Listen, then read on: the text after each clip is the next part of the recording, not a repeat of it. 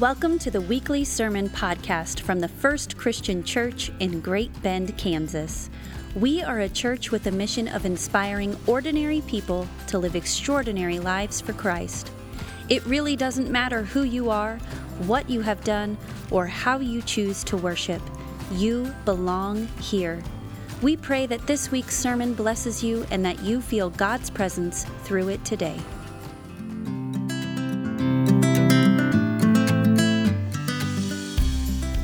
Today we're wrapping up our At the Movies sermon series with a look into faith. And at FCC, fostering faith is a big part of what we do. So big that our vision and mission states that our mission is to inspire ordinary people to live extraordinary lives for Christ by fostering faith. It's a little bit hard not to finish that statement out, right? So what does fostering faith mean? And what does fostering faith look like? There may be some easy, generic ways to define faith, but I actually think it's a little more challenging than most of us would like to admit. As a children's pastor, one of the best parts of my job is to help our kiddos grow their faith. It's great. I mean, how many of you have been on the receiving end of the endless questions that kids ask? Kids are the best, right? No, seriously, I love the questions they ask. And sometimes I get a lot of questions about what goes on when the kids are with me in children's church or on Wednesday nights. And I'll tell you, there's a lot of question asking. So here's just a few of the questions that have come up recently. Were the dinosaurs before or after Jesus? How did people live so long in the Bible? Who wrote the Bible? And who decided what stories were included in the Bible, and what if important stories were lost? Who created God? If God loves us, why would he send us to hell? Why doesn't Jesus just heal everyone? Why does God let bad things happen?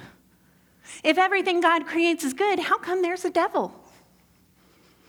Why did God take Adam's rib to make Eve? Because if God created Adam from dust, couldn't God have just created Eve from dust too?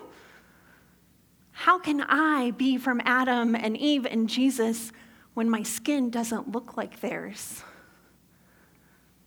And what does faith mean? And we can actually learn a lot from kids. Their questions usually spark something in my brain that causes me to pause and wonder and explore what those answers could be. Just take that last question and think about it. What does faith mean? Or rather, what does having faith mean? I want you to take a second and consider what faith means to you. Now, maybe you think of faith as religion or just belief in God. Maybe you describe faith as trust or confidence in someone or something, or just simply as trust in God. Faith is mentioned over and over in the Bible. We're told to act in good faith, that faith will heal us, that faith can save us. We're told to be faithful, and the list goes on and on. But Hebrews 11:1 defines faith this way. Now, faith is the assurance of things hoped for, the conviction of things not seen. And you know who's great at believing in things that can't be seen? It's kids. Kids are the best at believing, even when they can't actually see what it is. I mean, how many of you have a kiddo with an imaginary friend? Or a kid that plays pretend? Or what about a child that takes time to stare at the clouds and suddenly sees crocodiles, fairies, mermaids, or even pirate ships? Now, maybe it's been a while since you've experienced the imagination and curiosity of a child. We're going to watch a scene from Hook that I think captures the essence of a child's imagination and curiosity perfectly. Now, in this scene, Peter Pan has returned to Neverland, but he can't seem to remember anything about it. He's all grown up, and he's forgotten how to fly. He's forgotten the Lost Boys, Tinkerbell, Captain Hook, and so much more. Take a look.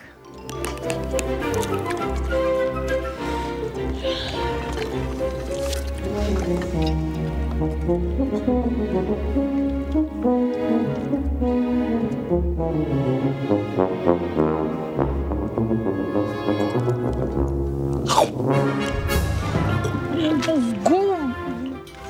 the deal?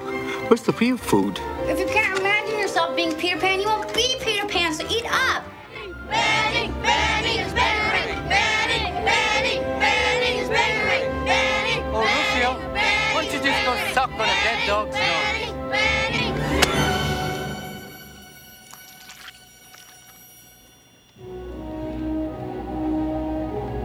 You're doing it. Doing what? Using your imagination, Peter.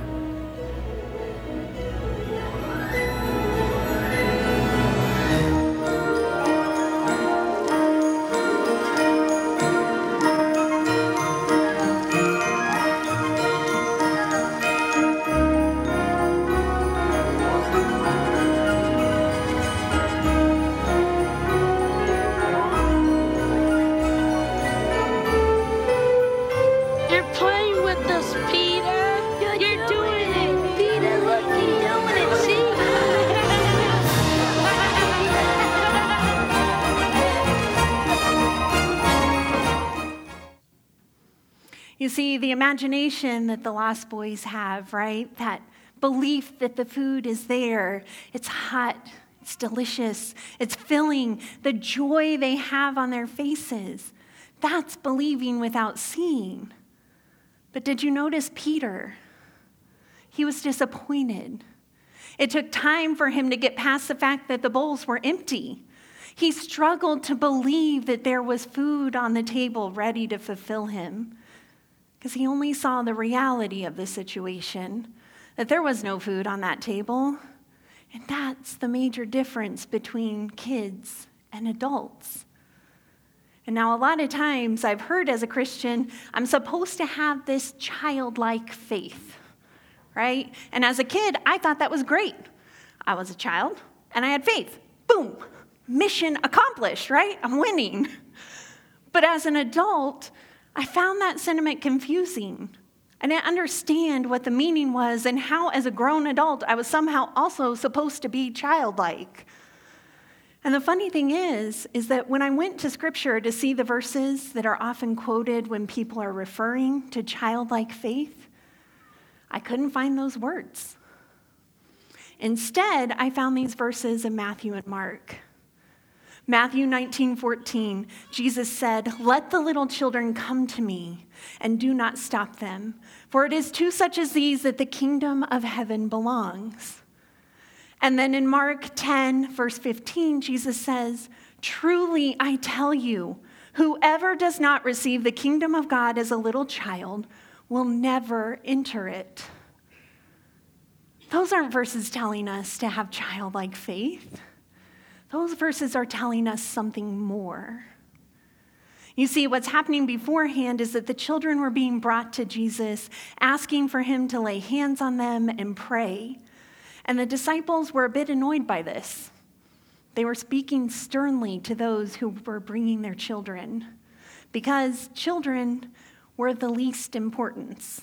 They were at the bottom of the social standings, overlooked, ignored, better to be seen and not heard. But Jesus interjects, telling the disciples that those who do not receive the kingdom of God as a little child will never receive it. Yet somehow these verses get interpreted as we should have the faith of a child. So I want to unpack a little bit what it means to receive this kingdom of God as a little child. Because to receive the kingdom of God is not all about what awaits us after this life on earth.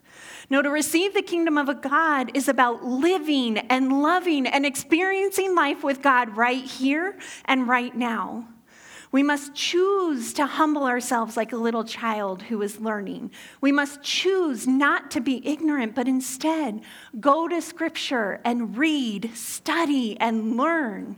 Become a disciple, a follower of Christ. Because admitting what we don't know doesn't make us less faithful. It helps foster our curiosity and our faith, and we need to grasp on to the childlike ways and fan those flames of curiosity. So what can we do to become more childlike? And I think to answer that, we need to look a little more closely at kids and remember what it's like to be a child. Now, I've spent most of my life taking care of, teaching, learning about kids. And I may not be an expert, but if we're just going to go off of experience, I can be your person. I know a lot. So a thing I notice is that kids just don't see the world the same way that we do, right? And as adults, we need to hang on to those childlike ways. And to be clear, I'm not advocating for childish ways. There are plenty of adults who act childish. And that childish behavior is self-centered, it's immature, and sometimes it's just plain frustrating. But we need to be more childlike, and there's a difference between the two. So what qualities are we going to cling to that are childlike? Those ones that maybe we've lost to the dread of adulting. Well, here are a few things I notice about kids that are missing or forgotten in many adults. Kids are full of joy, just that pure joy. Like imagine yourself on a swing in the sunshine on a beautiful day, that kind of joy. Kids use their imaginations. I mean, grown-ups, when's the last time you took time to stare at the clouds and saw that story come into life? Kids are open about their emotions and feelings. They will tell you exactly how they feel with their words or their actions. Kids trust. They trust willingly and they believe wholeheartedly what they are told. They forgive easily, right? They forgive, they move forward, they accept apologies, and they're usually willing to give others a fresh start. Kids accept others. I've seen the most beautiful interactions with kids who don't worry if their friends don't look like them, speak like them, or learn like them. They simply accept them for who God created them to be. Kids are willing and excited to learn and grow and change, and they're constantly learning.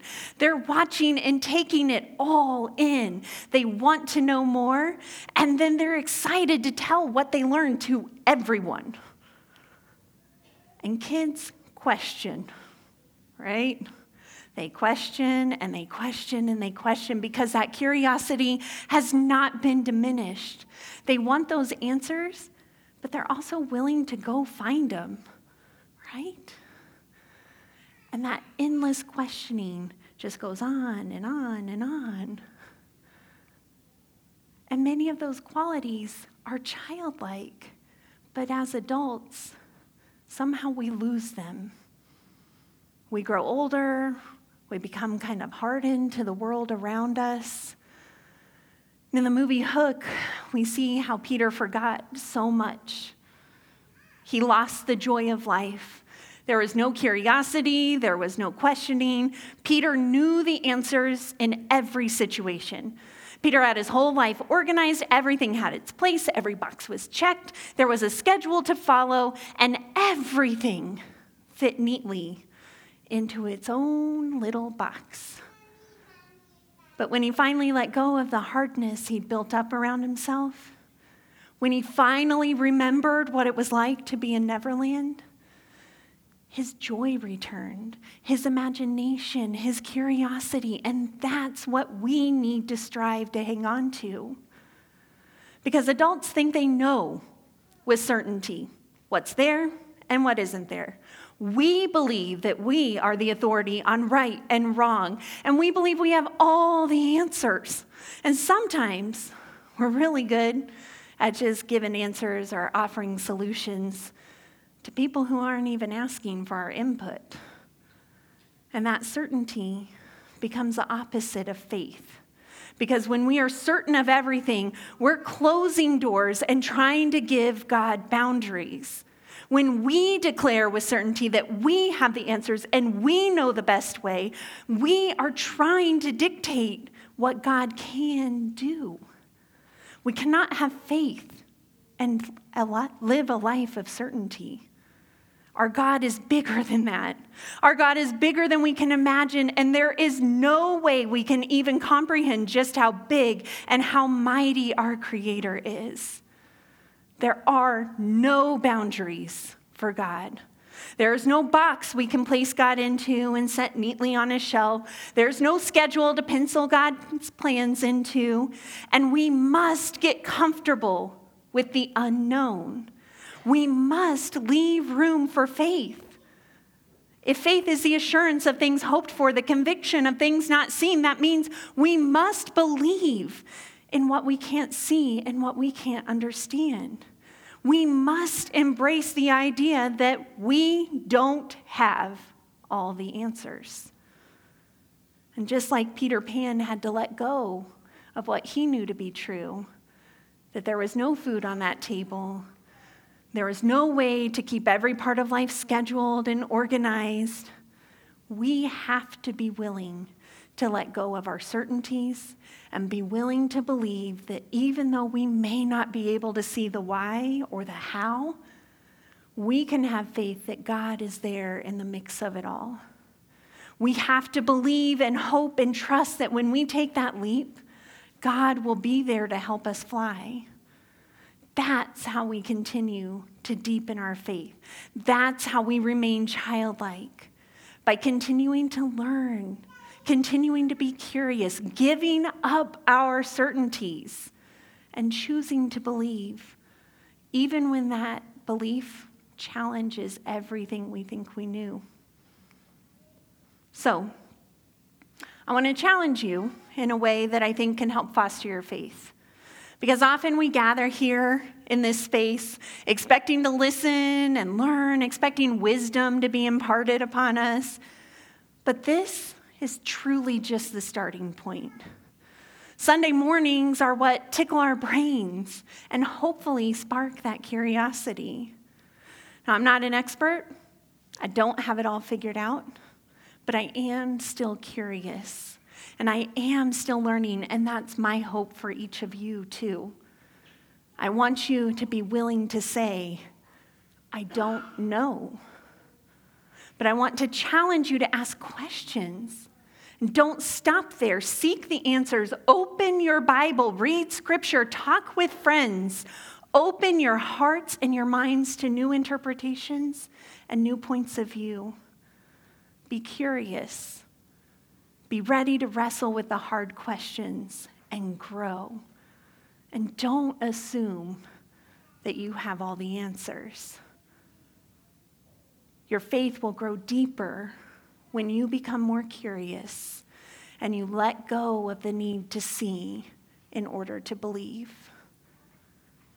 And lastly, I really hope you'll choose to see the world through the eyes of a child. Choose to be full of wonder. Choose to hope relentlessly. Choose to trust in God even when you can't understand. Choose to give up childish behaviors and become more childlike. Grow older, grow wiser, but never grow up. And never lose that curious faith. Let us pray.